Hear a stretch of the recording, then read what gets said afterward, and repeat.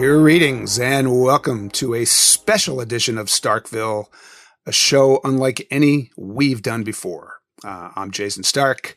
I write about baseball for The Athletic, and today I'm joined not just by my friend and teammate Doug Glanville, but also by Ken Rosenthal to discuss one of the most impactful and powerful projects they've ever worked on, a conversation with an impassioned and eloquent group of recently retired African-American baseball players about race, baseball, and the state of modern America. So Doug, Ken, welcome. Thank you for doing what you did. And just curious, what's been some of the reaction that you've heard in the days since this story was published in The Athletic on Tuesday? It's been very positive, Jason. And I was expecting, given the tenor of the times, some blowback. Some people telling me, stick to sports, no politics, usual. And in fact, I had a tweet ready to go in response to any such talk. And it really didn't surface.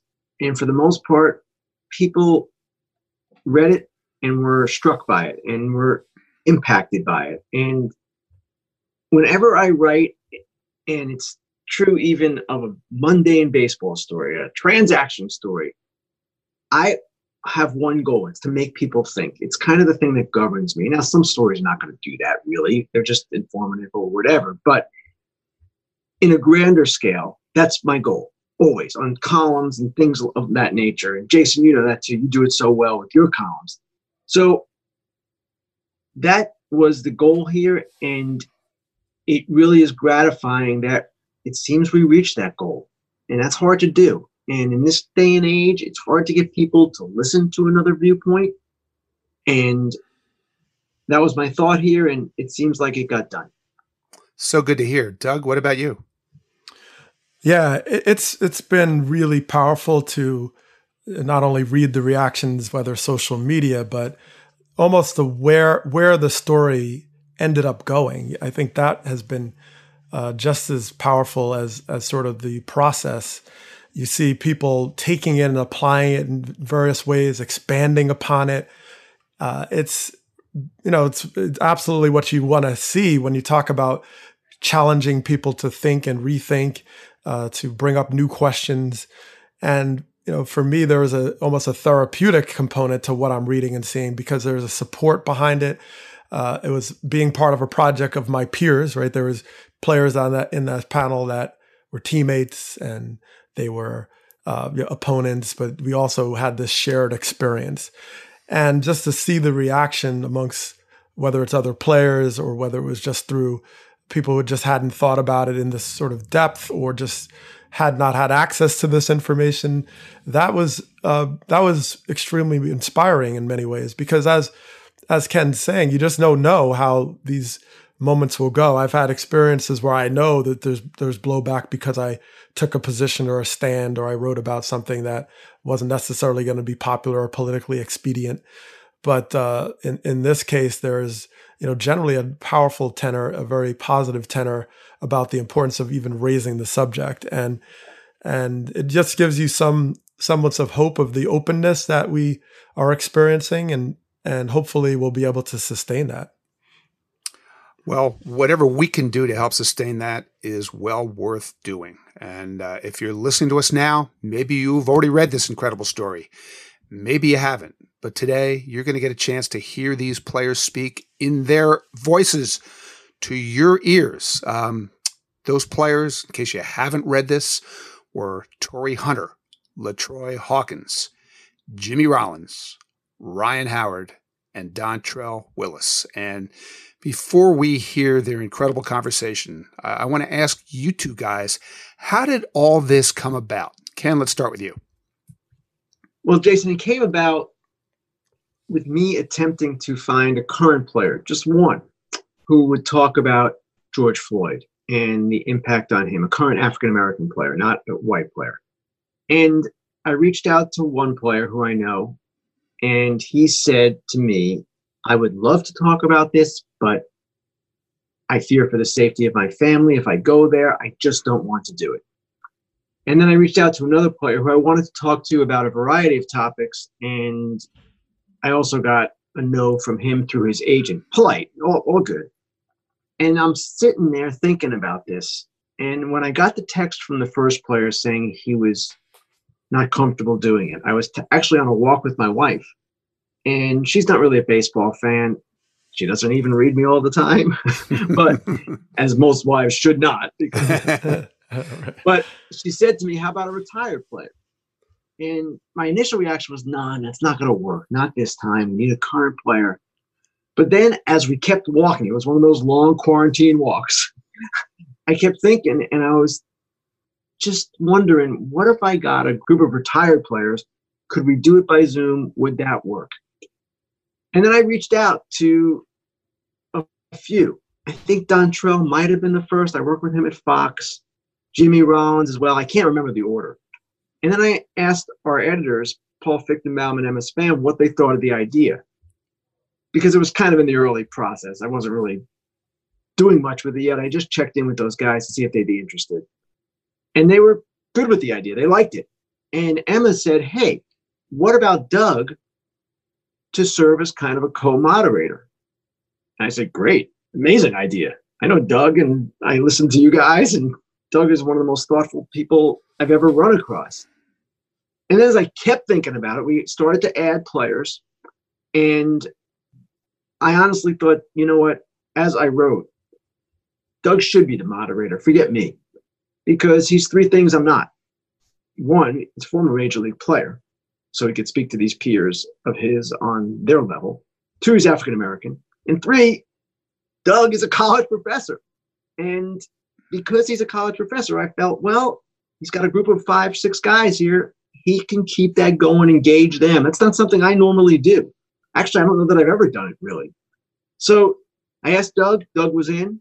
Doug was actually the one who recommended LaTroy, because at that point, we had Ryan Howard, Jimmy Rollins, Dontrelle Willis, and Torrey Hunter. And I thought that might be enough, 4 guys. I don't know if we should go any bigger, because Doug was going to contribute as well. But my reaction to Doug was, well, why not add 1 more? And I'm so glad we did, because LaTroy was so thoughtful and well-spoken on these topics, as were all these guys. I thought the insight was incredible. And to me, the goal was simply to have these players explain what they went through, what their feelings were about what was going on, because I knew, more implicitly than explicitly, but I knew their life experiences were much different than mine, much different than any white person can understand. And I've always told my kids, the thing that bugs me the most about the racial divide in our country is that friends of mine, African-American friends, cannot walk down the street in this country as comfortably as you and I. That, to me, is devastating.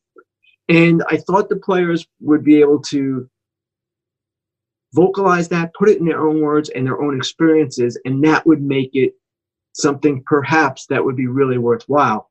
Turned into something much more than that. And as I was sitting there listening that night, and I was mostly just listening, it was overwhelming, really, to hear these stories. And I felt the pain of these guys. And it just really bothered me that we're at this point. And that's the whole thing. If people can see, if people just listen, I think Torrey talked about just relationships and understanding others and talking to other people who are different than yourself. That, to me, is how you get to some kind of breakthrough. It's a starting point. There's a lot more to do. So that's how it came together. And I've told my wife repeatedly in the days since, thanks for that idea. And she's like, what are you talking about? I didn't have the idea. But she did have the idea to go to the retired players. And that is what made it all work, because as we discuss on the roundtable, current players are just not comfortable in this sport talking about these kinds of issues. Exactly. And Doug, what did you think when Ken approached you, and what happened from there? Yeah, I mean, it was, I remember I was outside in the yard, and the kids were running around, and I got a text message from Ken, and I looked at it, and immediately I saw, I think you listed some possible names of people that might be involved. And he talked about the subject matter, and I was like, yeah, this is good. I think my first response was pretty short, right? Kind of something like, count me in or something. It was, Yeah. But yeah, I was excited about it because I saw the potential, and I've always enjoyed the possibility of engaging in these group settings, especially, doing my work and teaching at the various universities over the last 3 years. So I just knew that the current player would be a challenge that I definitely understood. And I know when I was a current player, I had those same kinds of concerns about what if I say this and what if I say that. I remember even working in the Players Association as a union rep, that was a little scary because here I was fighting for certain rights and the position of players. And then you have Major League Baseball team owners like, oh, this guy's causing trouble. I didn't know. And I remember one day the late David Montgomery called the locker room after I'd done an interview on local television talking about the owner's position and the player's position that was very balanced. And the phone rang in the locker room, and he said, I just wanted you to know that I really appreciate your balanced perspective on this. You didn't trash us. You were fair, but you were informative. And that gave me great hope that, okay, maybe there is something to this space of common ground coming together. And through that, the spirit of that, this was the opportunity to dissect a very painful and complicated relationship with race in America, and also with George Floyd and how that's taken the country.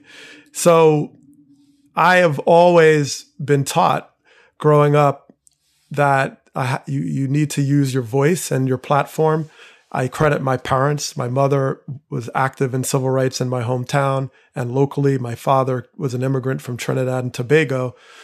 And my father, because he came from a country that was effectively all Black, he didn't see those barriers of, well, hey, you can't do this. There wasn't this sense of you can't be the president. You can't be. It was already happening where he came from, where my mom growing up in the South had this sort of Jim Crow experience. So I came up in a hometown that had voluntarily desegregated and people had access to each other. And so my approach was always solution based, and that it was possible that people could learn and open their minds and just by exposure and intimacy and sharing.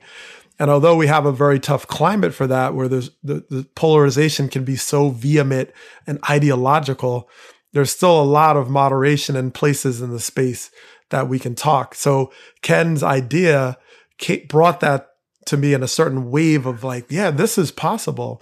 This is something that could really come out, and it's something I want to talk about. And it was very therapeutic on a lot of levels for me to have people I could talk to directly in the very similar status and similar place.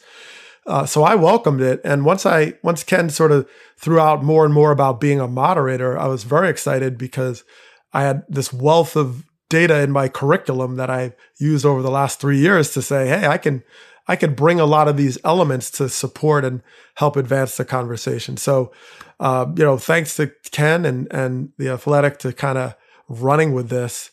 And we're in a time where, you think back to last season, even if we were playing baseball right now, we don't have these conversations. That's the great opportunity. And as you said, Ken, the backlash that I've definitely seen in other scenarios has not been what it was. And I think we have to capture this lightning in a bottle because it's a chance to heal our country. Well, I'm grateful to both of you guys for doing what you did. I can't say this enough. This was so amazing and so impactful. And now, if you're listening, what you're about to hear is a group of eloquent African-American athletes speaking from their heart on issues that their sport and their country are wrestling with right now. We'll be back later to discuss what we heard.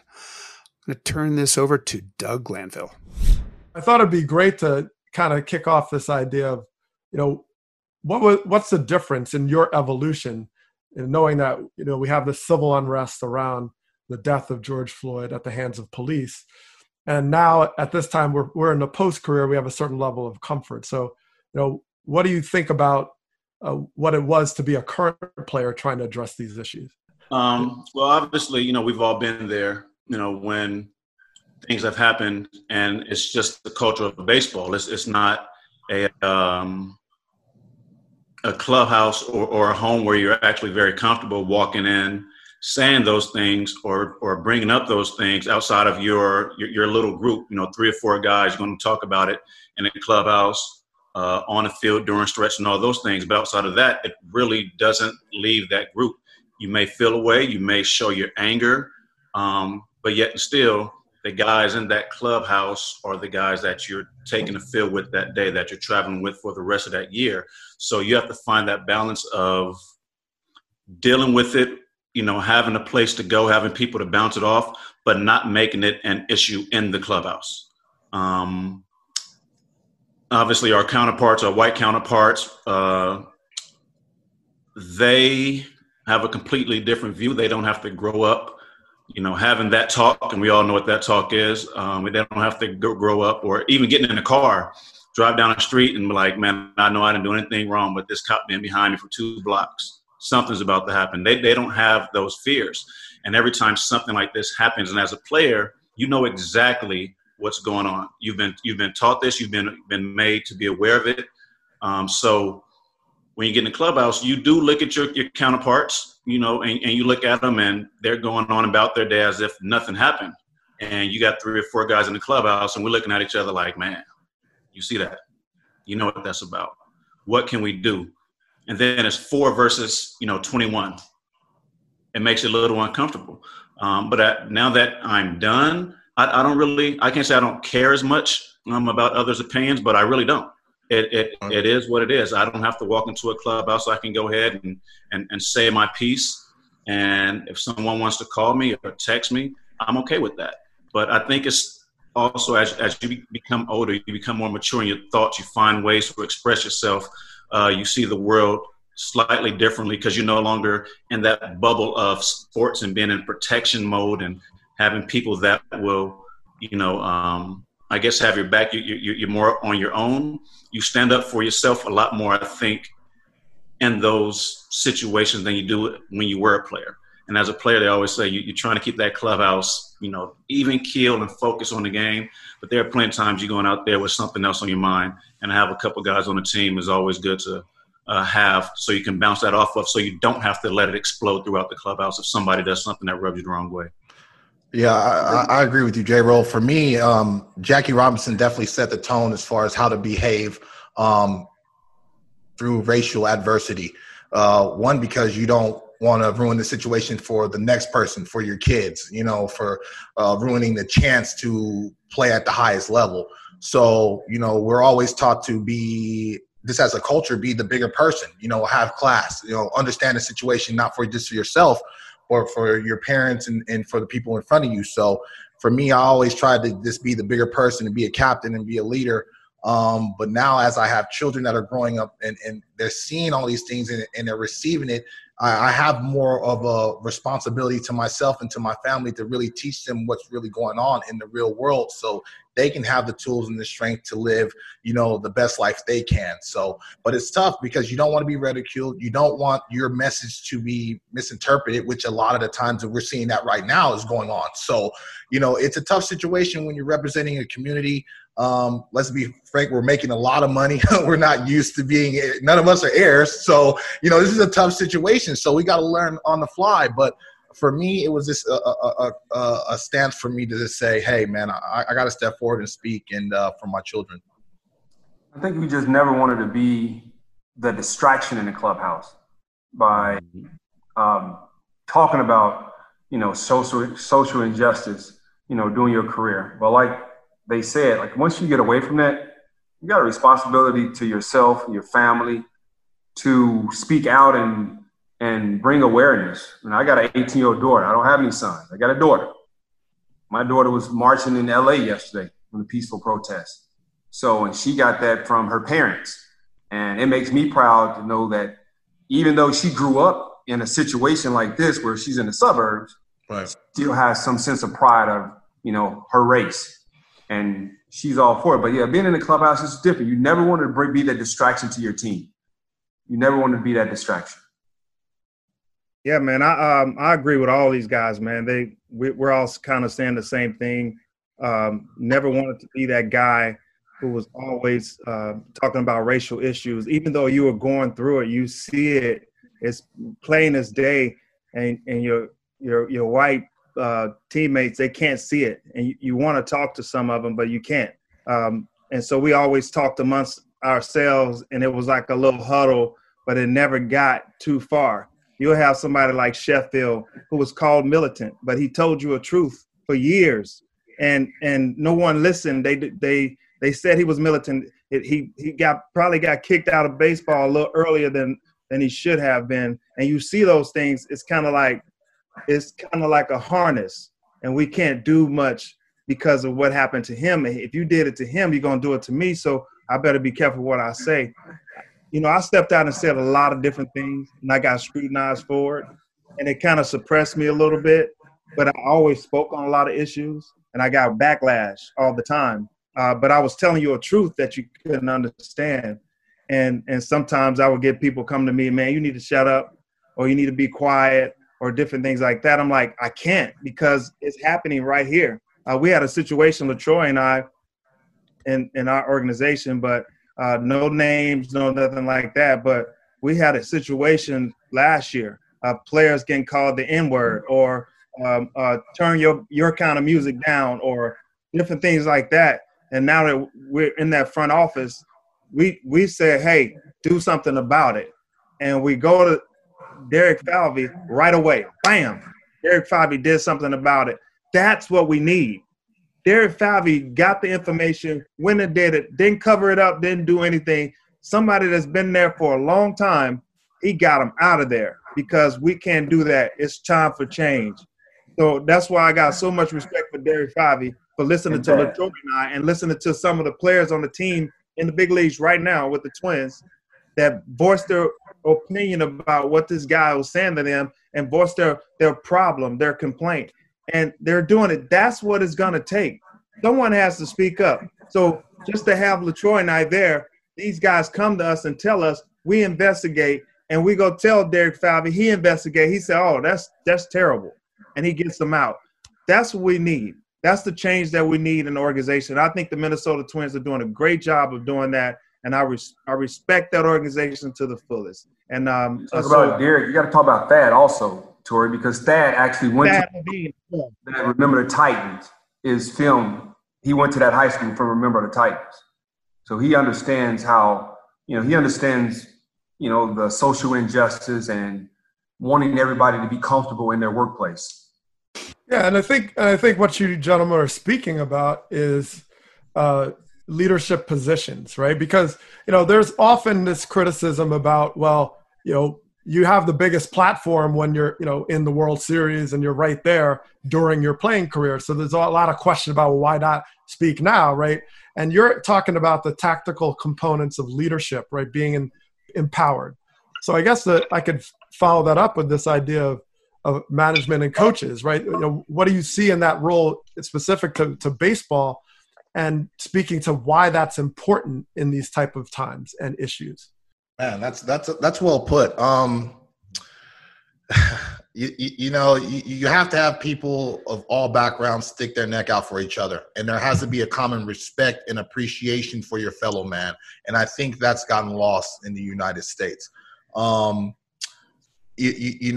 Lack of respect. You hear our wives talk about this a lot, and it was a word that went over my head. The meaning of it, the true meaning of respect, and you have to be able to appreciate and see the good in people. And I just think right now they just don't see the good in us unless we're entertaining them.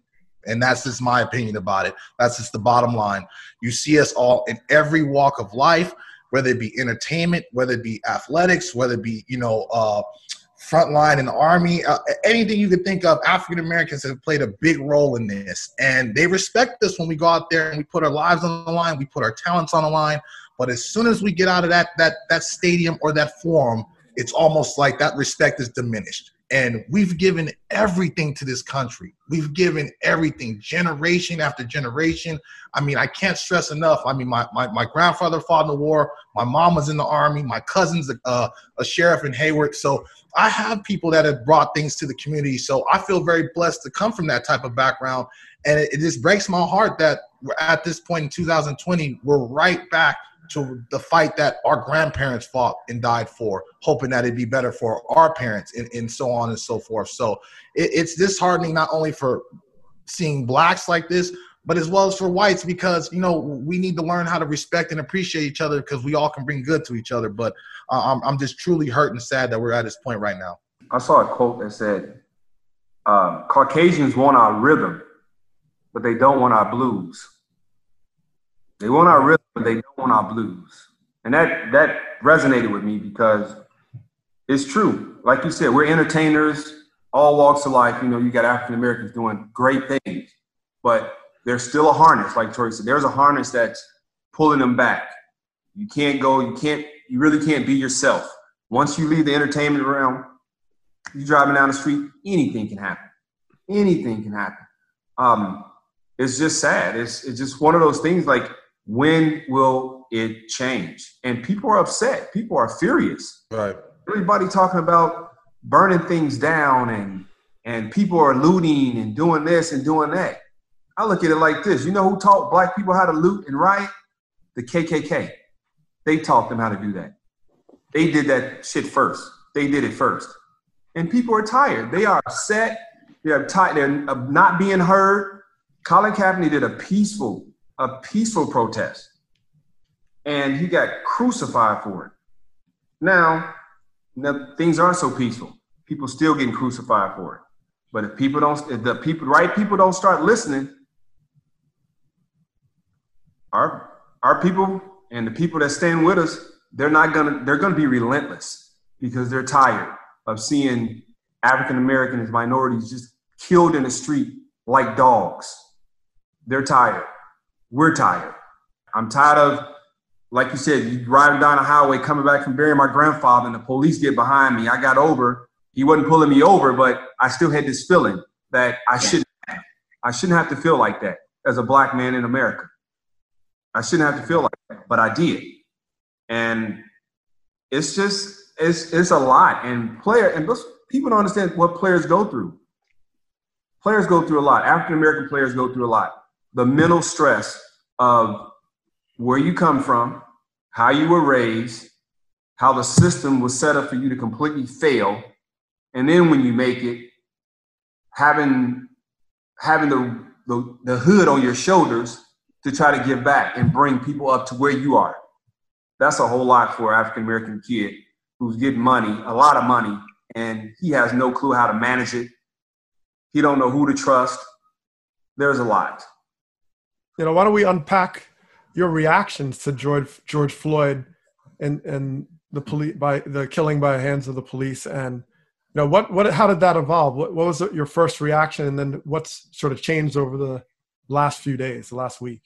When I saw what happened the first day, I found myself that next day at 3 a.m. in the morning, I just got out of the bed and I went into my office and I was sitting in my chair and looking out of the window and I just started to cry, you know, because I have 3 sons that I've been talking to my whole life, even as a professional baseball player. And I've been talking to them my whole life about carry yourself this way. Be careful about this. The cops pull you over this. Do this and do that. I shouldn't have to feel that way. I shouldn't have to tell my sons that when you go out, every day you go out that house, I have to tell you to be respectful, be smart, be quiet, don't say much. I shouldn't have to tell them that. No parent, no white family has to say that. When you talk about white privilege, I had someone tell me, white privilege, my parents had to work and they got everything they got by working. I said, that ain't white privilege. That's not what we're talking about. We're talking about you can drive down the street and police get behind you, like LaTroy said, and you ain't even worried about it. You can tell your kid, all right, have a good day. I can't say that. I say, hey, man, this happened, so they won't get killed. Or they got to come home and say, someone called me the N-word today at school. What are you supposed to do? What we have to do is come to a peaceful solution and build relationships with one another. Be uncomfortable being uncomfortable. Come to my house. Let me go to your house. Let me get to know you. You get to know us. Let's talk about and have a little dialogue about what we need to do for change. And you know what? It's all about relationships. If we can get back to that, that's what's going to change us.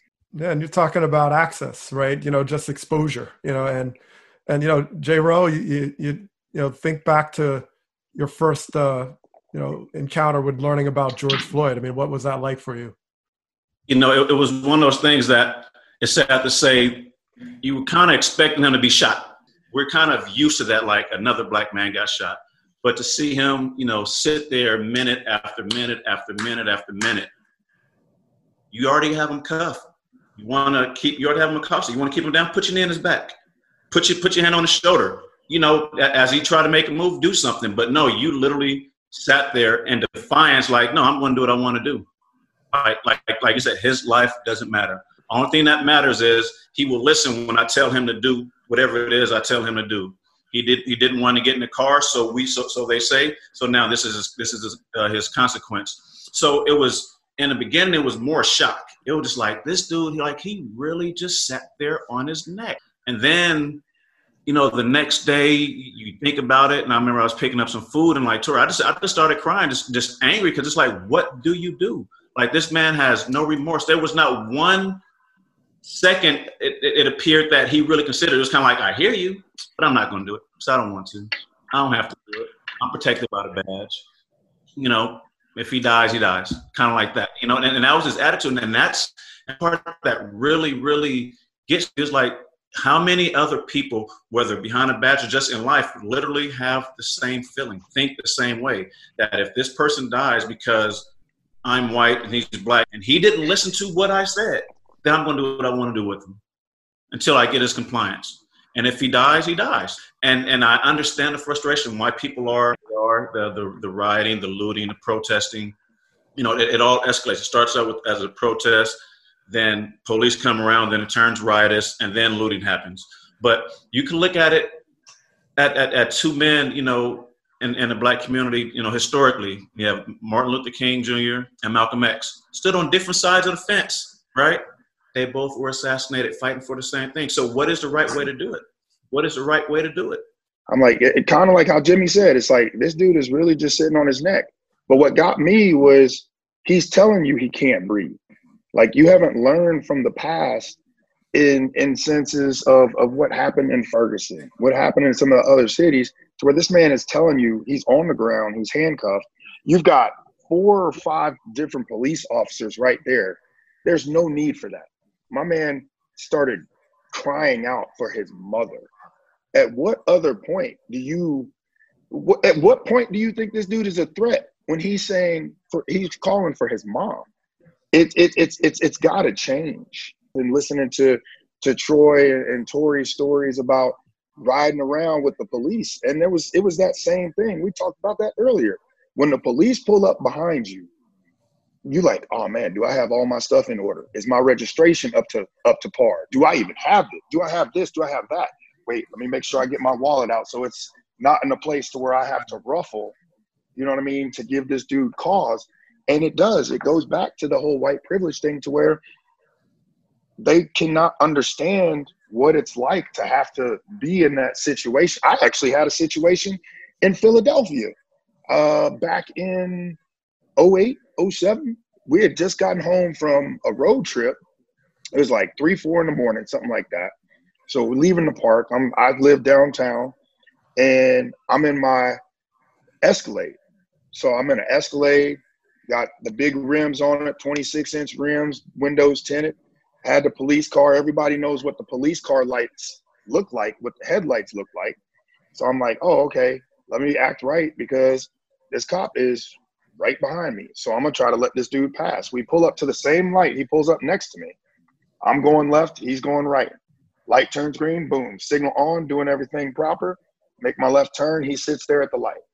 2 seconds later, boom, makes the left, comes, follows me.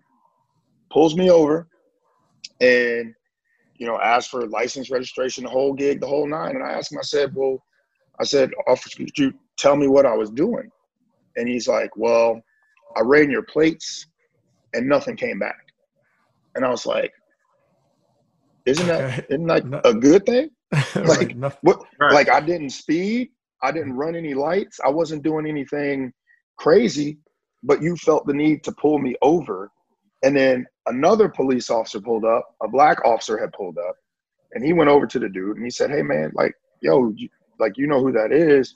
This, that, and the third." And then he came over and talked to me, because then the dude wound up leaving. And I said, "Look, man, if I'm breaking a law, like, I don't care who I am, what I do, that don't matter. If I'm running a light, if I'm not signaling or doing whatever, and you pull me over, that's fine. But when he tells me he pulled me over because he ran my tag and nothing came back, you know, it's like, what am I supposed to do?" And the guy, the black officer said, "Yeah, man, you know, yeah, that dude's done that like a few times." And he ended up getting reprimanded by his superiors. But when you have people like that are working in that kind of capacity, what can you do? You know, I'm in Connecticut, so I work on the police council. And so we work on the curriculum for the state, you know, for training, academies, all this. And so there's a policy side to this, because what ends up happening, say with George Floyd or any other situation, is they're going to compare this to what would a reasonable officer, given his or her training, do in that same situation. And if the answer is the same thing, they have the power to put death on you, right? Qualified immunity. And so the training is part of it, but then there's a cultural component of it that says that, okay, I still have to believe in this, and I have to have a spirit behind this that is driven by humanity, equality, all the things we're talking about today. Because, you know, I do this in my class, for example. The First Amendment is 45 words in the United States. For 45 words. I could give you another amendment in another country that sounds exactly the same, and it's actually in North Korea. All right, so you can say the things and have the words in place, but the key is how you actually live by it. So I was compelled by what Tori was saying about, well, you know, I'm telling my kids, you know, do all these right things, but I still can't guarantee the outcome that should happen when you do the right things, as Ryan just spoke to.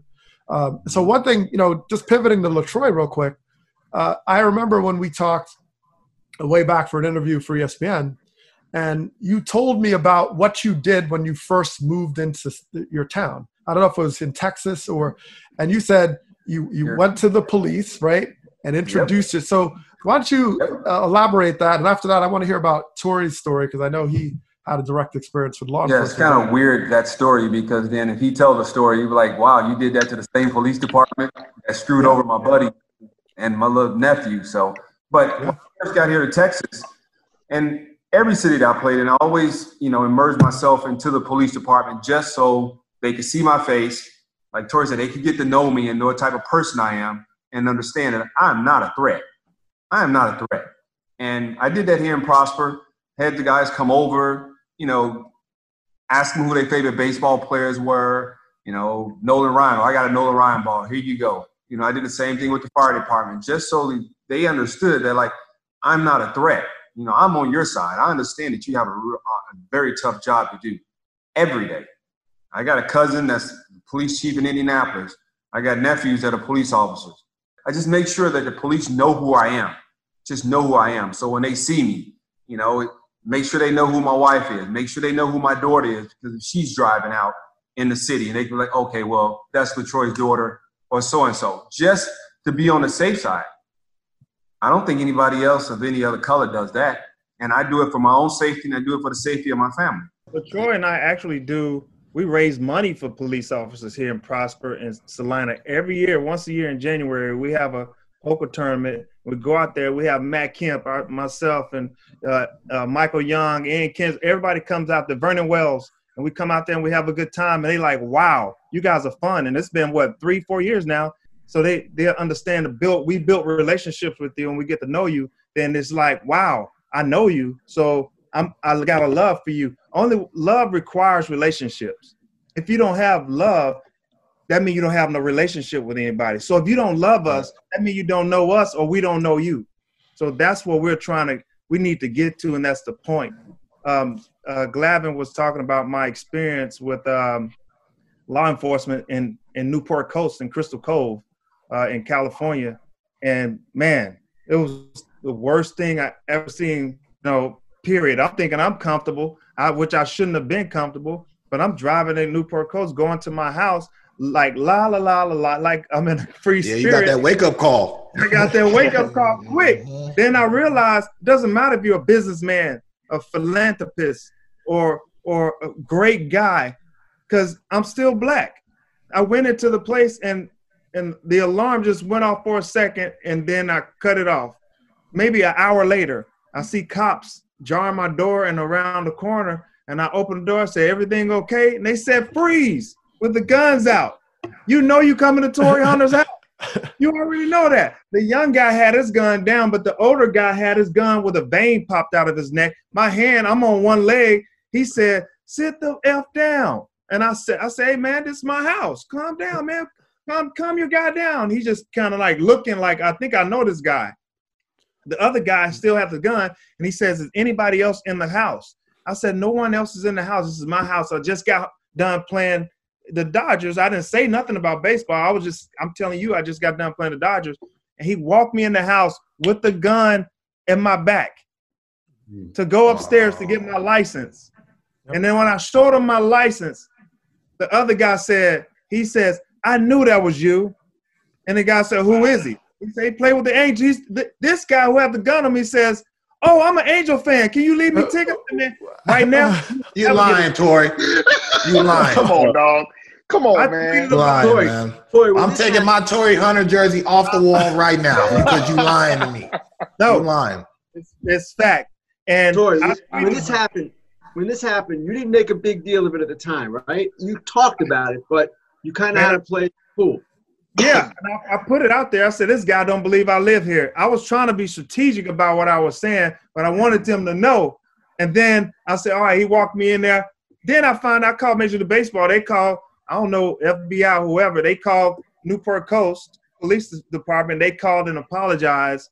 And so I said, all right, look, they did what they had to do. But I didn't want to make a big scene. My agent said don't make a big scene. My front office with the Angels said don't make a big scene. But it should have been a big scene because I didn't have no video. Everything's been videoed now. But if I would have got shot, they would have came up with something that said I was being aggravated or aggravating or I was agitated aggressive. Or I was angry. Aggressive. They could say anything, and guess what you're going to do? Believe it, and I would have been dead because you thought I didn't live there.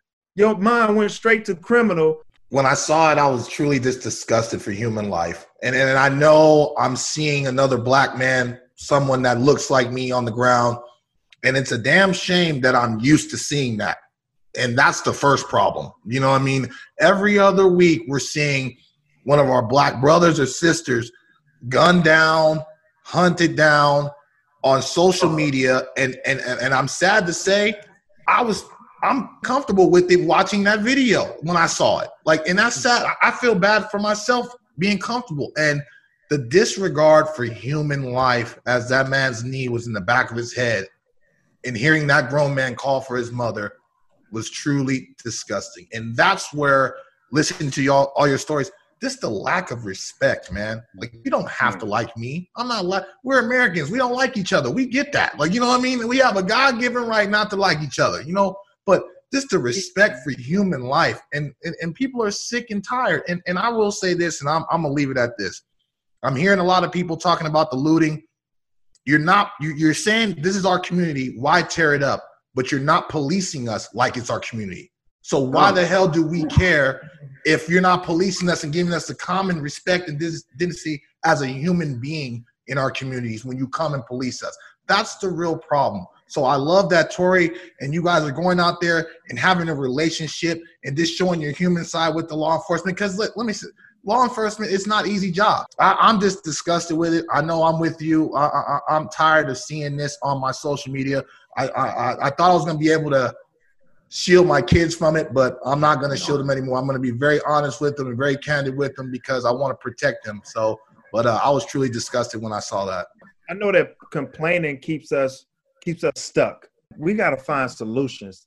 You know, us as African Americans, but also as Americans, come together and say, hey, what's the solution? People at the top, leadership, like Doug was talking about, leadership has to come together from whatever it may be, because we got a Black America and an Asian American and a white America. That's divide. A house divided shall fall. Right. Republican, Democrat. We're going to fall every time.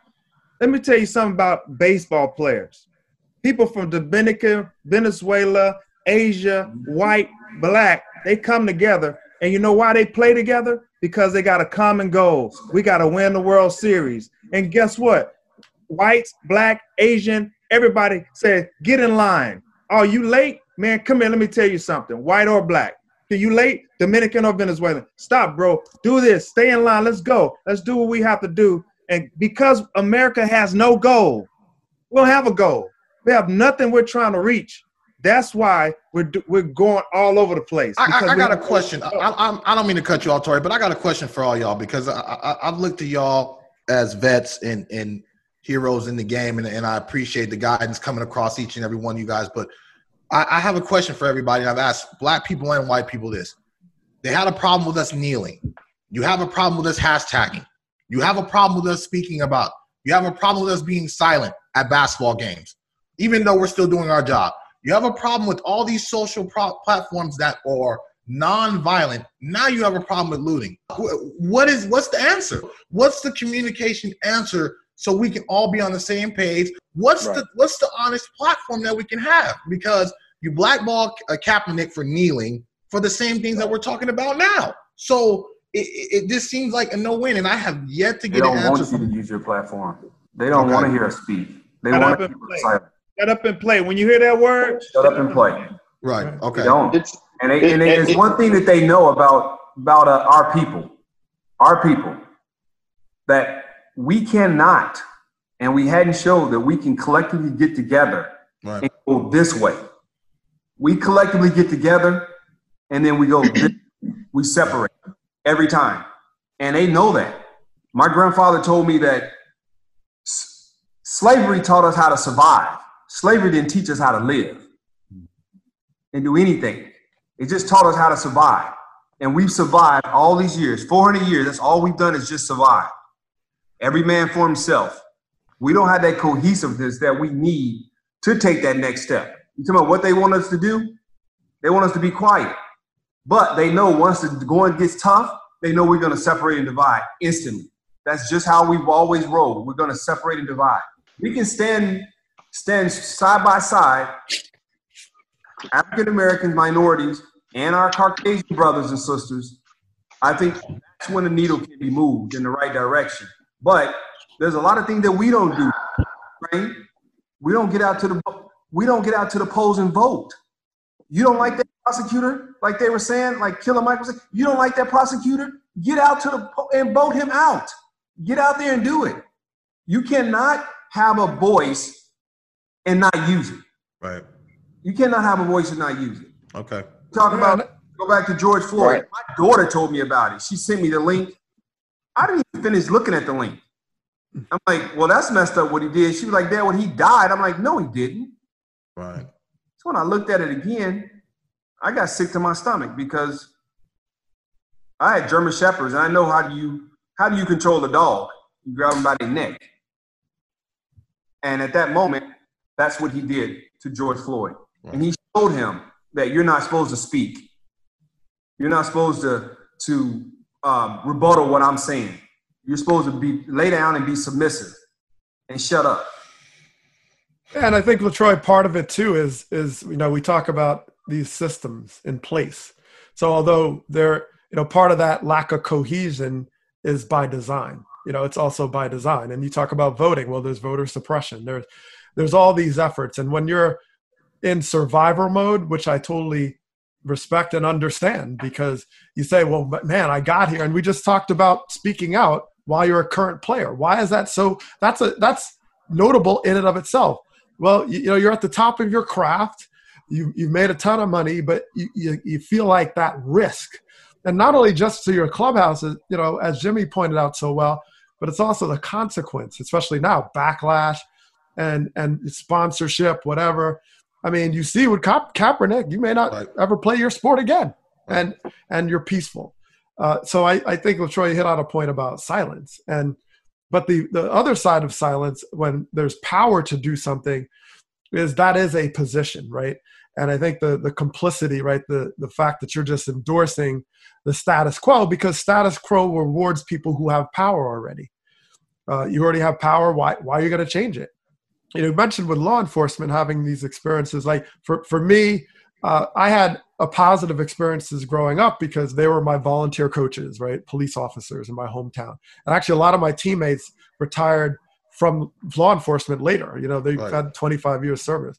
But I'd love to hear from you guys about law enforcement within your teams, right? Their security. It's sort of how law enforcement and baseball actually have a very interesting rhythm to each other, because we get the unions, we get the same kind of elements, the code, right? You don't speak. What can you tell us about that experience for you inside the locker room or while you were currently playing, when you were currently playing? I think it goes back to as far as all the law enforcement we had in baseball my whole career is only because they knew us. Mm-hmm. Yeah, you might know us as baseball players, but they got to know us on a personal level, so they knew what kind of people we were. Right. And so it was easy to have a relationship with them. And I had a great relationship because I know who they are and they know who I am. It won't be the same with someone of my color, skin color, that was out in the street. Crack jokes with them. We felt comfortable being around them. But when we go outside that, because we didn't have a relationship with anybody like that and they didn't know us, then we felt threatened. And maybe it's just being black and, having the stories. It's always on the back of your mind. This dude is cool. This dude is nice. Yeah. He sees me walking in the tunnel. He sees me walking out the tunnel. He helps me to my car. They make sure we get on the bus. Right. But if I wasn't in his clubhouse and I wasn't on the street and he got called to a situation, well, I get the same treatment. Right. Pull up to the situation like, oh, no, okay, I know this is Jimmy. Let me try to defuse the situation. Or is it he's a police officer, he's doing his job? Does he even recognize me? The first thing he's going to see is a black person. He doesn't know. It could be broad daylight. It could be the middle of the night. It could be dark. You just don't know a lot of these things. But even though we have these relationships and, we meet guys, we get to talk to them, they see us in uniform, and obviously it's like that celebrity factor. But as soon as you take that uniform off, it's always, at least for me, it was always in the back of my head, will I get the same treatment if this dude pulled me over? And maybe you guys can speak to this. I mean, the degrees of separation, and this is what I'm hearing, the degrees of separation from George Floyd is basically zero, right? I saw him. I saw myself in him. I saw myself in him. Yeah. So speak to that. I mean, and I think that's kind of what we're talking about to a certain degree, because it's like, that was me on the ground. That was me. Right. And we, all of us here did pretty well, right? We made some money, played, won some World Series. We got some MVPs. We got it all stars. You guys are an incredible group. But so what is it about that? Because there's a positive, because we relate to each other and we have a community of a shared experience. But there's also this lumping together where we don't have this luxury of individuality and get that benefit of the doubt. So what is it that you express about why are you George Floyd also? I feel like I'm George Floyd because every case we've heard from Trayvon Martin to George, they were doing normal stuff. They were walking down the street, eating Skittles. Who the hell doesn't eat Skittles, man? Like, you know what I mean? They were doing things that were normal. A guy selling tapes or DVDs on the side of the road. We've seen that everywhere. You know what I mean? Like certain situations we've seen that. So that's where you connect with that person. It's not like we saw somebody get arrested on a baseball field. We saw people getting arrested and getting attacked on normal, everyday, broad daylight streets. And that's where the connection for me is. It's like, man, I could be walking with my daughters and get hemmed up. I've been pulled over with my daughters and really yelled at them to tell them don't say anything out of fear for my life and for their life. And that's where the disconnect comes, because now you don't feel like a human. You don't feel like a man. You know what I mean? You feel less than. And that's a feeling that no one wants to feel. And I don't care if you're black or white, you don't want to feel less than. And as a culture and as a people, we're tired of feeling less than. And I think that is the problem right there. It's like, treat us with the same appreciation and respect. Hell, scratch appreciation. This gave me some respect. I mean, there's 0 degrees of separation, man. When you look at it, if you're an African American man and you don't see yourself in that position, if you don't see your brother, your cousins, your nephews, if you don't see them in that position, I don't know what you're seeing, because it could happen to you in a split second. It doesn't take that long. If you encounter the wrong police officer, it could go bad real quick. And I know all the guys on this call, we completely understand that. And we're at the point in our life where I don't know if it could get to that point, because we all know how to, we now have conflict resolution. We know how to de-escalate now because we've gotten older. But what about our brothers that's still in the inner city? Right. Your nephews, your cousins who don't, who everything is a disrespect or a threat to them. And they don't know how to, their only conflict resolution is to, get aggressive. I mean, I always tell my cousins, my brother and them now, I'm like, they be like, well, you couldn't get caught up like that because you're going to talk your way out of it. I'm like, you know what? I've learned conflict resolution. I've definitely learned I would not match an attitude with attitude. Should I have to be like that because the color of my skin? No. But I do know I have survival skills, and I know what I need to do to survive that encounter to live to see another day. And plus, we ain't throwing sliders no more. What's that? we ain't throwing no sliders no more, so we got to figure it out. Like, you know what I mean? They like, man, you ain't struck nobody out in a decade, D-Train. That card ain't working no more. Like, you know what I'm saying? Yeah, you need to get conflict resolution. Yeah. And I know my brothers in the inner city don't have conflict resolution. They don't think like that. And it's critical thinking. And everybody on this call, we have that. We can de-escalate a issue. 9 out of 10 of our other brothers, they can't do that. So that's them laying on that ground. Them screaming for their mother that's been dead for 2 years. That's people that we know. That's close to us. There's our family. I don't know George Floyd, but damn, he looked like my uncle. Damn, he looked like my brother. Damn, he looked like my cousin. I was telling you guys earlier, I was sitting up 3 a.m. crying. That was one of the reasons why. Because I saw my 6 brothers, I saw my 3 sons, I saw myself, and I saw, a whole slew of people that I grew up with, I know, with that knee in the back of his neck and saying he can't breathe and screaming for his mother who passed away 2 years ago. That means he was blacking out. I was thinking, my son a couple of weeks ago said, Dad, every time I go jogging in this neighborhood, everybody looking at me. So what he does, he'll take his son with him. So people can see that he's a father. I'm like, that makes no sense. He's in my daughter-in-law's neighborhood, and he's walking with her or walking by himself, and people looking at him. And now he tried to take his son so he can show that he's a father. He shouldn't have to live like that. We're 2020. That's what I did when I was younger. Why has he got to go through that? So that's why I saw myself crying, because I saw all my family members and all my friends and all my teammates I've ever had under there. Now, let's talk about another thing. It's a humanity thing. White people should see their sons and their cousins and their daughters or whoever it may be. You should see this is a human being, period. So that's why I speak out. And really, I don't care what you say. I'm telling you a truth. I'm telling you my truth. And then you say, you knock my truth. Martin Luther King did it peacefully, and you still killed him. Malcolm X was violent, still killed him. The looting and the rioting is just ignorance, because it takes away from the real issue at hand. And kind of piggybacking off of what you said, Troy, it's like you see yourself in George Floyd when on any given day, you run into the wrong cop who's feeling some kind of way. That's you. That's you. Right. And you could, like I said, you could do everything right and do everything by the book. But because this cat is feeling some kind of way, and the way I see it is, it's like we keep asking the question, how do we change it? How do we get change? We can continue, we can talk all we want, but change doesn't come until those other folks want change to come. And the only way that comes is when you've been affected by it. They have not been affected by it. And so that's like, oh man, that's bad, man. That's terrible. But until it really hits home, it's almost like you go back, right? You got Rodney King. You got George Floyd. You got Ahmaud Arbery. We got footage. These cats are on tape. They got tape of police officers beating Rodney King.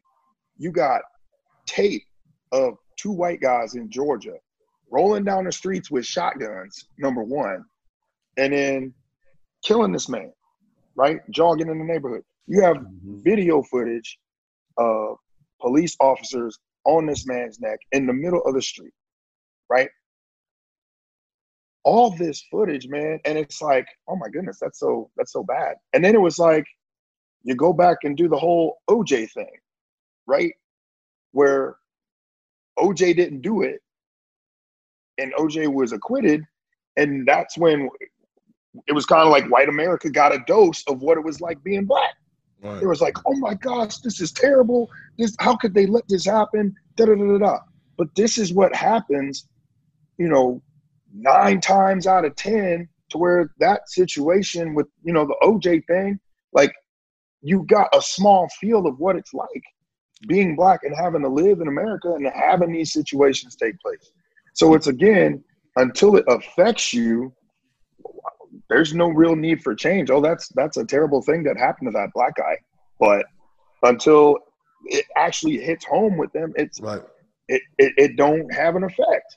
Doug, I got a question for you, man, because you said you kind of grew up with law enforcement. I thought that and I'm sound layman right here, but I thought all police stations and divisions had a division that overseeing like crimes like this, like internal affairs stuff. I mean, maybe I watched too much Law and Order. I don't know, but I thought it was something. No, I'm being honest. Like, I thought it was something like a group of people that police the police, or having someone from the community that you trust that were important, that also can be on the board to really review these types of things. Because I got to be funky, man. This shit is looking too casual. Each time we're seeing a case by case, they're looking more chill and more casual, like nothing's going to happen to them. And I'm just shocked by that. Yeah, that's a great point. I mean, well, a lot of them, departments have internal affairs, for example. So if you have to investigate the police, they have internal affairs. And there's no question that state by state, it depends. Okay. So in Connecticut, we have what we call the Post Council. It's a police officer standards and trainings council. And we're one of the only in the country that actually has civilians on the council. So I'm one of the council members. Now, So it depends on the state. And so we set, training, curriculum, accreditation, legislation, things like that. And I think it's pretty effective, actually. And but there's no question to be able to listen to the public and having voices at the table. Because, as Tori was talking earlier, if you're not in the room, and you're not having the representation, how does anything change? So I think with law enforcement, it's no different. You need to have that representation, but then you have to really have power and a voice. Because, I always call it color by numbers. You could make a board and color, but if you don't have anybody and give them power, or they have power, then you're just going to reinforce the same poor culture.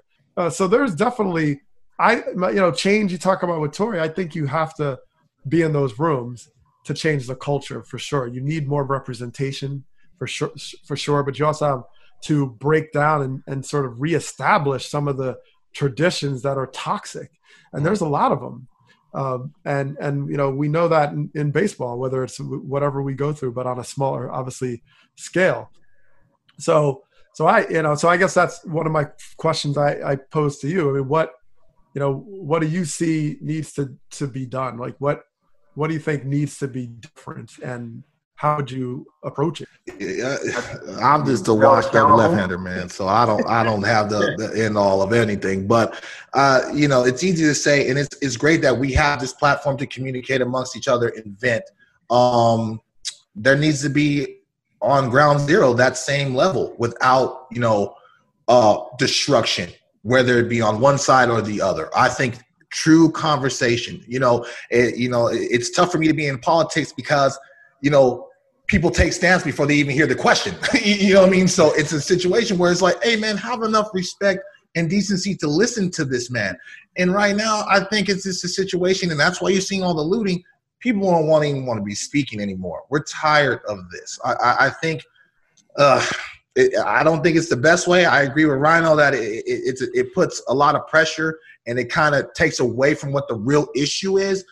But at the same time, man, people are tired and sick and tired, and they tried to have this discussion with people of different backgrounds, of different colors.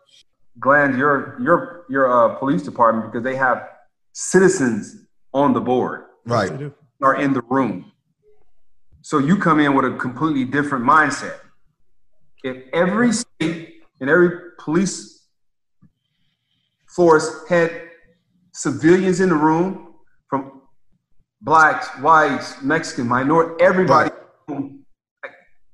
they would have to change some of the laws and the policies. And we get into, excessive sentencing. We can go down a whole nother line at the laws that need to be changed. Like the systematic, our school system that, the laws that put, African-American men, take them out of their homes and then make fun of the kids that grew up with no fathers. Right. So your excessive sentencing and the sentencing was greater than what you would have gave a Caucasian person. Also too, though, not to cut your guys off, but like you need to have police officers that are from the neighborhood too, that have a pulse and a feel of what's going on in the neighborhood. That also helps as well. How tough is that, Dontrell, when we grow up not liking the police? Mm-hmm. When you grow up not having a pleasant experience with the police, you don't want to be police. Right. That's mean. And see, that's where my heart bleeds. What you want to be when you grow up, and it says alive. Right. And no, you're 1,000% right. And that's why when I'm watching these videos and I'm seeing people of my skin color that's in law enforcement, my heart bleeds for them too, because they're trying to do their job. There's a lot of videos that's coming out right now that are the black men that are standing on the front line trying to calm people down. And look, I got kids, man. I want to get home. I just want to do my job. I want to keep you safe and I want to keep myself safe. So kudos to those guys that are on the front line right now. I'm seeing a lot of videos like that. Bravo. We need more men like them. But you're absolutely right, man. Like, I damn sure didn't want to be a cop growing up. You know what I mean? So you're absolutely right. But I think we just need more people from the community to police our community. So then, everybody can just live as one. In our community, we're taught to fear ourselves anyway. Right. I mean, that's to be honest. It's not like only whites and others are taught to fear us. We're taught to fear. If a dude looks a certain way, we got to watch out for this cat. You know what I'm saying? Yeah. One of my homeboys growing up, his dad was a police officer. Big William Levy. Will Levy. Yeah. Hell yeah. I remember growing up, like I said, my perception is like, why do you want to be a police officer? You know all the people in the neighborhood. You are the ones that's going to go arrest them. Like, you know who to go get. Like, why are you going to go snitch? That was a mentality. Right. But racism isn't just, black versus others, Mexicans versus others, white versus everybody. Like, it's systematic. If we don't break the chain ourselves, how can we expect others to first? Although they may have been the ones who, in our eyes, perpetuated, in movies and the way we're perceived on TV, all the stories they show the bad stories, and this black and this African American, and this guy did this, and this guy did that. But if we don't start respecting ourselves enough to be like, what can I do? And like, if we can change one person and that person change one person, start that line, that's how it helps. But if we're not willing to, after this is over, go back and as a race of people and culturally make a change, then it's just going to repeat itself in another 15, 20 years. It's going to happen again. I was, thinking about us being out of chains, but yet there's a chain in our brain that hasn't been unlocked yet. If we renew our mind, things will change. I like that we're filming everything. That's a step. Everything is getting videoed as film. But Albert Einstein said the world would not be destroyed by people that do evil, but it's going to be destroyed by people that don't do anything about. They just sit there and watch it. Now, I remember Michael Todd, he's a pastor. He said it won't take organizations to make a change. It's going to take organisms, meaning like us, people. Those cops that were there when George Floyd, his neck was on the ground with what's his name, had his knee on his neck. Those cops got to say, ease up, get off of him. you gotta hold them accountable, because if I was with Dontrell and LaTroy, and Dontrell wants to go off on somebody, if I don't say, Dontrell, ease up, and he ends up hurting them or kill them, guess what? I go to jail because I'm an accomplice. I'm with him. Yeah, so absolutely. These things they gotta be held accountable, of course. But that's the thing. That's a solution where we can have a U.S. Justice program where they can come and watch all these violent acts or anything that happens violently. They come in and check this out and say, hey, this was wrong. This was right. So if we can get the people involved and get cops to be accountable for one another, just like we do in the clubhouse, I think that changes too. When Ken hit me about this story, when he initially texted me, my first reaction, and I'm telling y'all this, and I'm embarrassed to say this, was, man, I don't know if I want to touch that. Right when I heard it, I said, man, I don't. You guys read text all the time. We like, man, I don't know if I don't know. That's how you work program. at Fox Sports. I got a good thing over there. You see the Emmy over here on my shoulder. So it was one of those things where I didn't want to put myself in a situation where I'm like, and then I thought about it for a second. Man, you better speak on that. Like, this is what we need you to do. Like, a shame on you for not wanting to speak on that, man. Like, you better address that. And use your platform. And you guys are absolutely right, man. So I'm just letting y'all know, because we in the sharing tree. But it's a lot of people that are out there that feel like, man, like, and I'm thinking as you guys are speaking, I'm hearing all these stories. I'm like, I wrote it down. I said, man, I need to talk to some cops, man. And I'm gonna be easy about it. It's almost like going up to a tiger, like, easy, man. Like, I just want to get some, dialect with you, and some banter back and forth about where your head's at. But I think a lot of us need to do more of that, as far as just having conversation with law enforcement, man, to make them feel not at ease, because it's a tough job, but just get the mindset of each other, man. So discussion is definitely needed from the ground up. How I got on the police council was an experience that I had.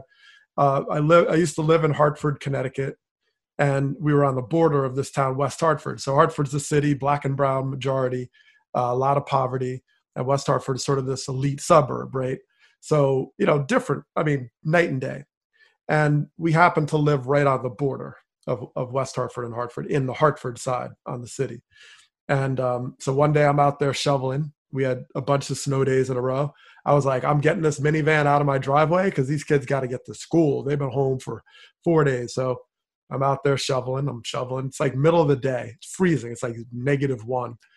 And I look up, and there's an officer, and I'm looking at the car, and I'm pretty good with cars, and I saw that it said West Hartford. It didn't say Hartford. They're two different towns.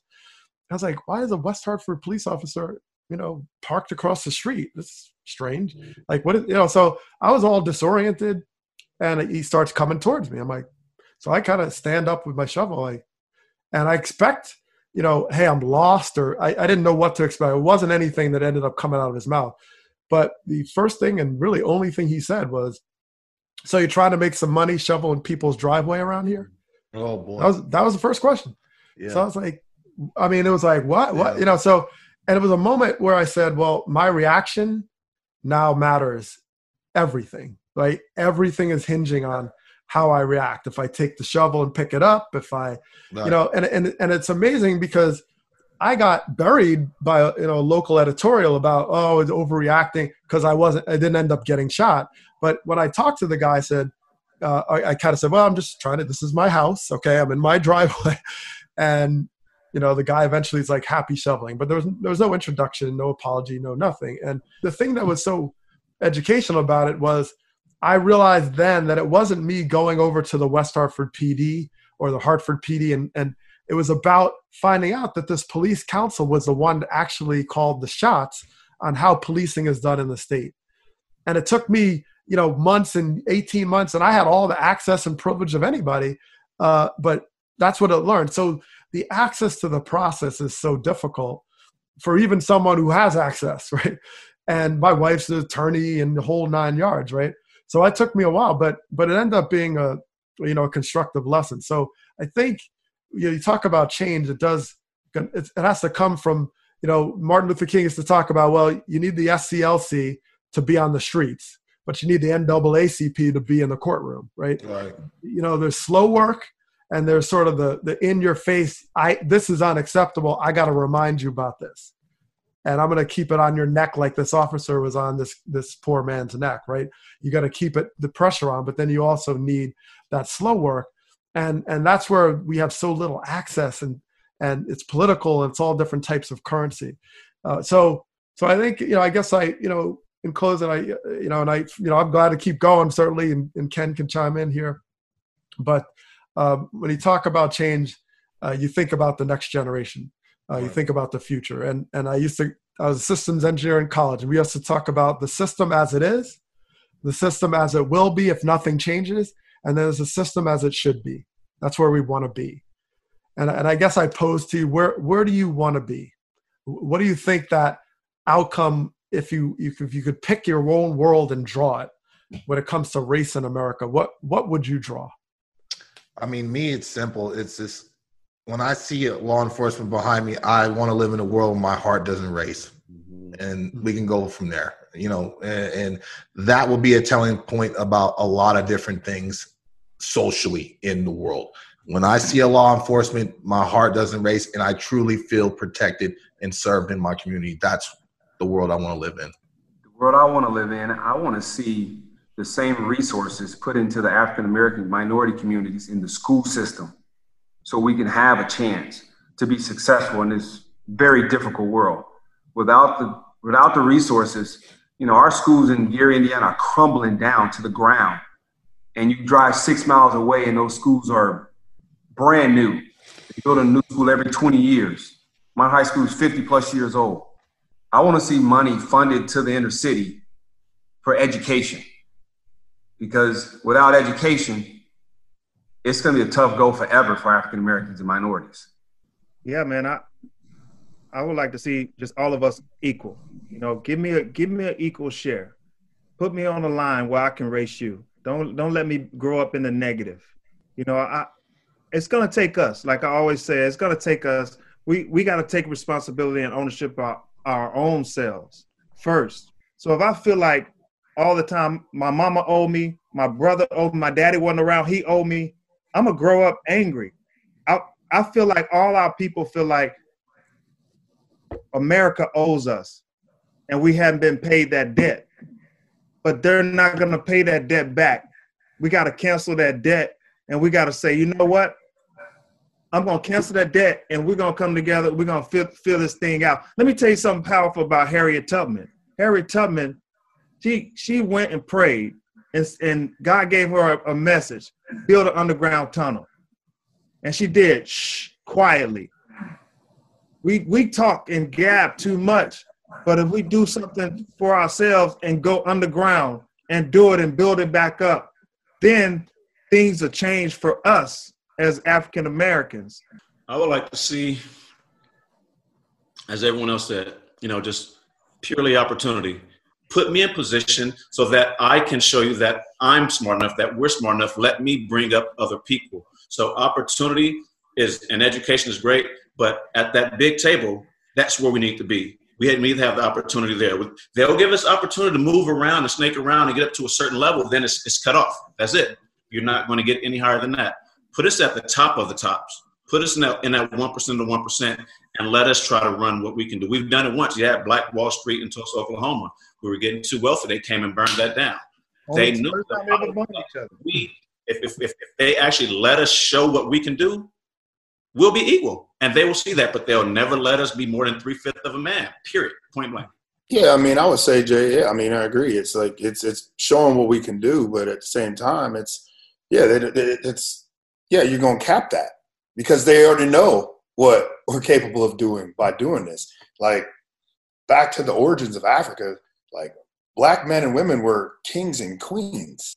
So and then to be brought here and to be made less than, that's the first thing, is that it's understanding who we are and where we came from as people and what type of people we are. We are kings and queens. Now, for that being said, everybody can be a king and a queen. That's white, Black, Asian, whatever have you. Everybody can be that. And the way I see it is I just wanted to be able to walk around and just be an American. Like Trell said, it's like, driving your car and the police are there and you're not worried about that. You're not trying to fumble through or feeling nervous or walking down the street and worrying about this or that, and just being able to go about your everyday, have your kids be able to go about their everyday and not have to worry about them having to go through it, but just to be seen not just as African American, but as an American.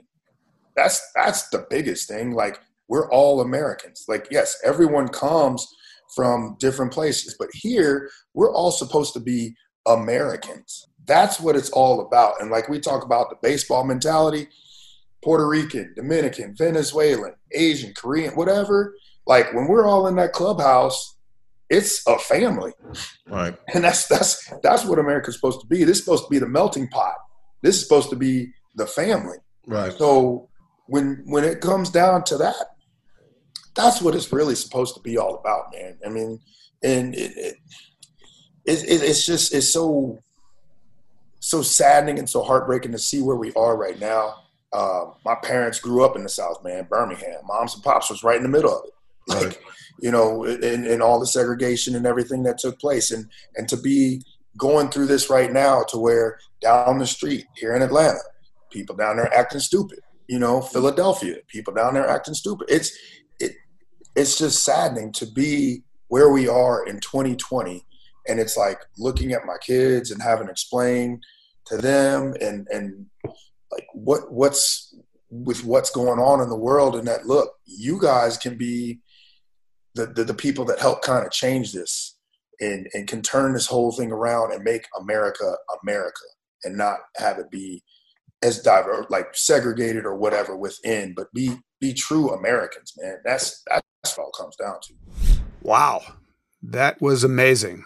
Jayson Stark back with Ken Rosenthal and Doug. I applaud you two guys.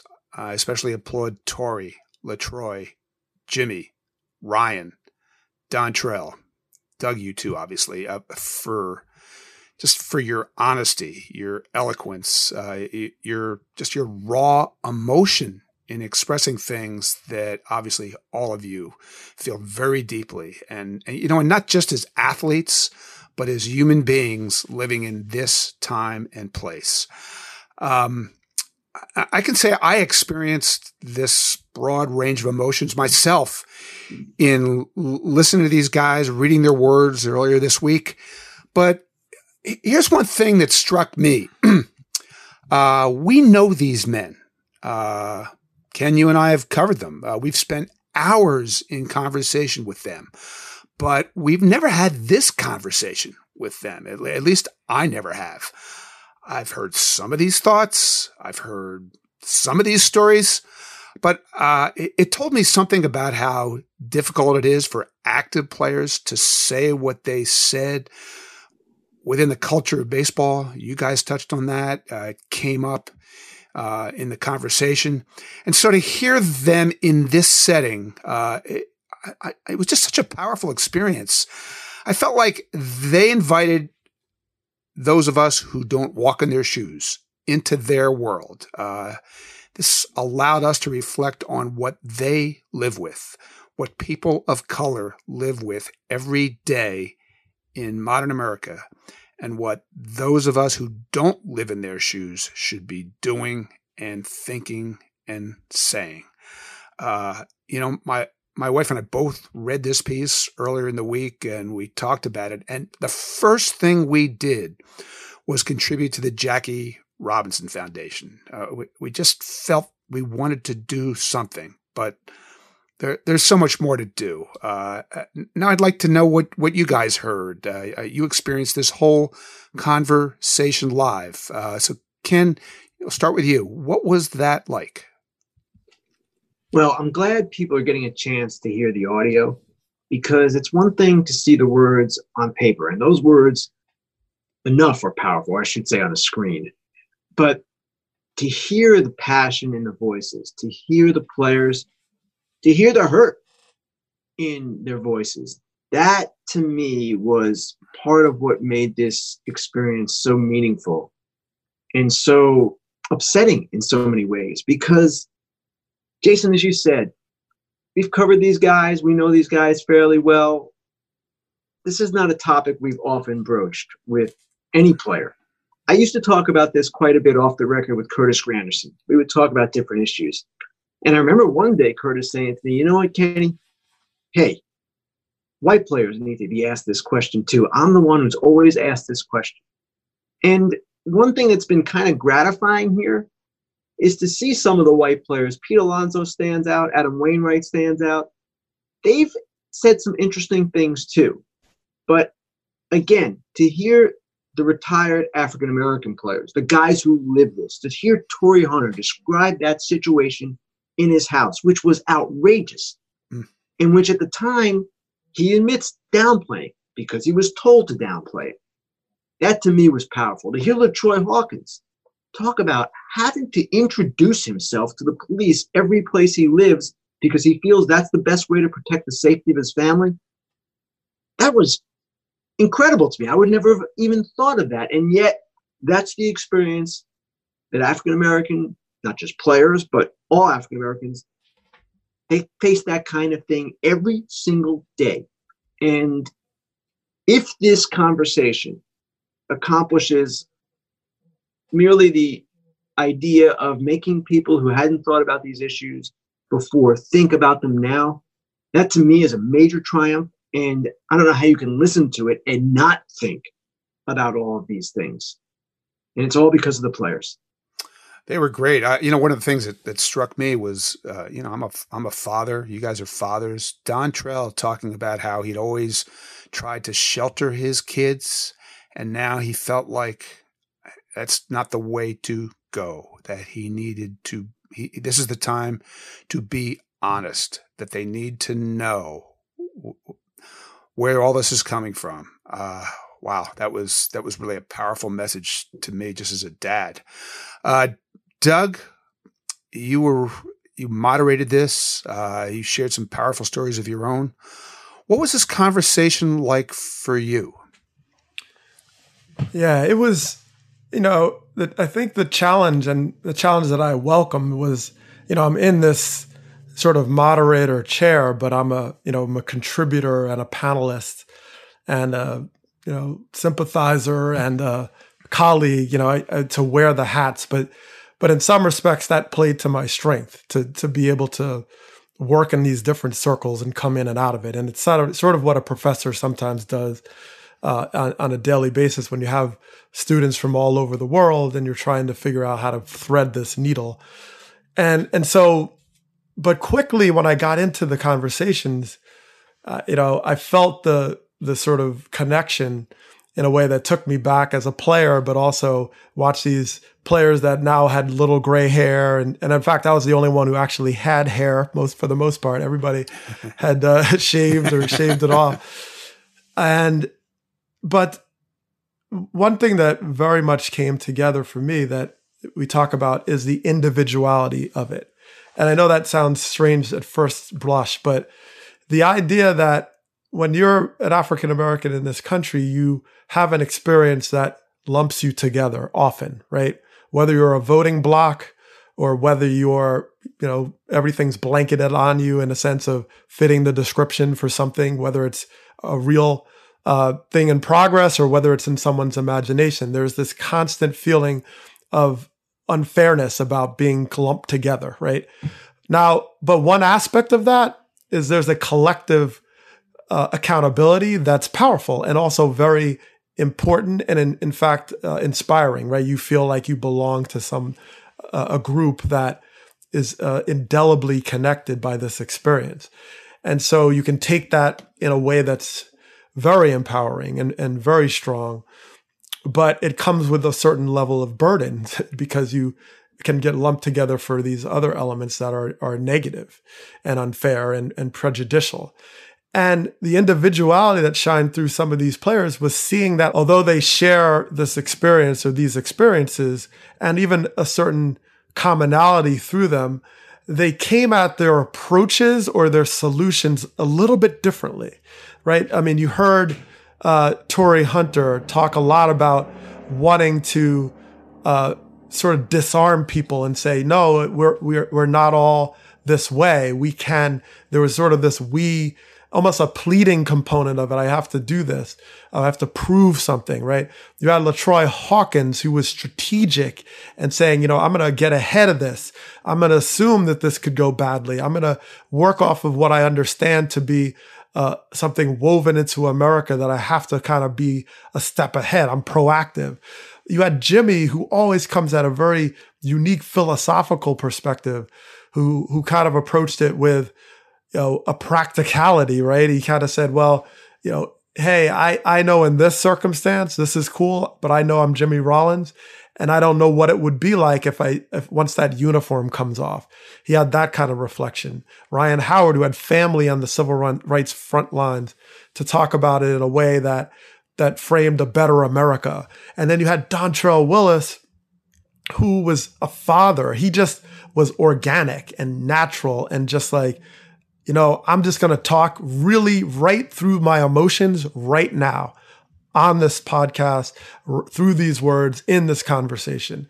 And I think that is important because although, you hear it more in the political landscape of the black voter or whatever, and you see that although there's a uniformity, there's also a different strategic way that we have survived to some degree, and how we've approached it. Like Dontrelle talked about his kids. Well, I talked to my son when he was 5 or 6 because I had to, because I went through this experience with the police department, a local police department. I went through this experience. And when I had this whole thing happen in Chicago with the circle, quote unquote, circle game behind my head, that was splashed on every homepage for like half the day nationally. So I was like, my kids see this stuff.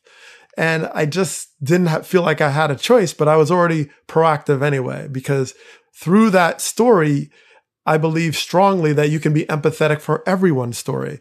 And when you hear these words, you see a greater America. And the pain is that, as someone once said, I love America, but America doesn't love me.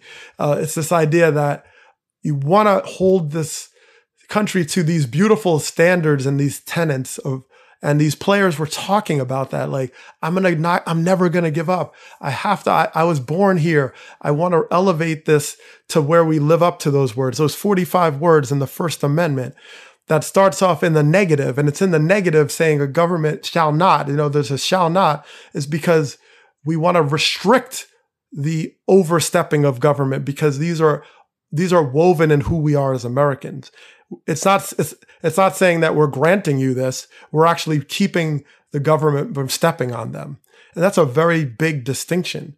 But it only exists and comes to its real, true life through how we support it and how we actually engage each other through our day-to-day lives as Americans. It only works when we have a belief and a faith in it and that we back it up. And the African-American spirit is the ultimate in some respects of holding accountability to this, because we came to this nation as slaves and 400 years and yet contributed and built and survived. And all this sort of came together. And these players really brought that home to me when I listened to their words, because they're still invested and they lived the American dream. They were Major League Baseball players and made a great living on it. And they're still humbled by so much. Some of which is pressure and some of which is celebration. So I was thankful in the end to go through this experience of leading this conversation. I was thankful to know that I have allies, not just because they have the same skin color, but because they have a vision for their best of what they think our country can be. And I was thankful to see allies that don't look like me in terms of color, and as I've always known through my life about how we all need to do this together. And I was also thankful that sports, the game of baseball in particular, really showcases how sports is so much more than a game. Doug, you made me think. I actually have one more question. How often in your time, especially since you stopped playing, have you ever had the opportunity to be part of a conversation like this with people like this, with players like this, guys, as you said, who shared your experience? And do you think that your group, you use this expression, will be bonded by having been a part of this conversation? Well, absolutely, Jay. And I would say these conversations were sort of how Jimmy Rollins framed it. You happen in the little foursome that you form in your group. During your career, Sean Dunston, Marlon Anderson, Robert Person, Wayne Gomes, we have conversations. We talked about navigating and making it and surviving while we were current players. But when we leave the game, we are somewhat in isolation. We make decisions. We live in different communities. We don't have that access. So I would say, although I've had a lot of conversations in different ways with different people around these, of just working and advocating, I can't say I've had many around just my former, teammates or peers in a post-career sense. It's interesting to think about that. It's interesting to think about what it means to be out of the uniform. The uniform was a shield to a large degree. And although we knew not to get too relaxed about it, we also knew, okay, I'm Jimmy Rollins, I'm Doug Glanville to a certain degree, and I'm in Philadelphia. There's a love here. So if an officer pulls me over, it's gonna go better than it might have, right? You don't leverage it to think you shouldn't get a ticket, but you leverage it to think that it might not lead to the outcomes that could possibly happen in the worst case scenario. So that sort of life after the game is a very vulnerable position, and they captured that very well, because especially when you become a parent, now it doesn't matter about you. You don't know what their life is going to be, even if you're playing, how they're going to experience things in the world, and when they jog in the neighborhood or ride their bike or whatever. So that feeling, I thought, was very well brought to life in this sort of post-career reality. I mean, I outlined 3 major experiences just in the last 6 years that had these racial over and undertones that I went through that became stories. And partly I wrote them up, but also just became national news, literally around race. And uninvited, completely uninvited, which talks about the innocuous way things can happen. And I found it very compelling to hear from the comments of the fans and audience and supporters to know that was sort of a eye-opening aspect of it. And it makes it very rewarding to know that was a conversation that created this new sort of form of thought and new way to approach it. So all I can say is, Jay and Ken, very thankful and grateful that you participated and continue to bring this to life. And I just know that it made a difference. You always talk about making a difference in one person, but I'm telling you, this made a difference in a lot of people. And for that, we should be proud and also eternally grateful. No doubt. I'm so glad that this project happened. I'm so glad people got to hear this. And let's keep that conversation going, right? That's going to do it for this special edition of Starkville. Thanks to Ken. Thanks to Doug for being part of this. Thanks to those 5 great players for speaking from the heart. And thanks to you all for listening. We'll see you next time on Starkville.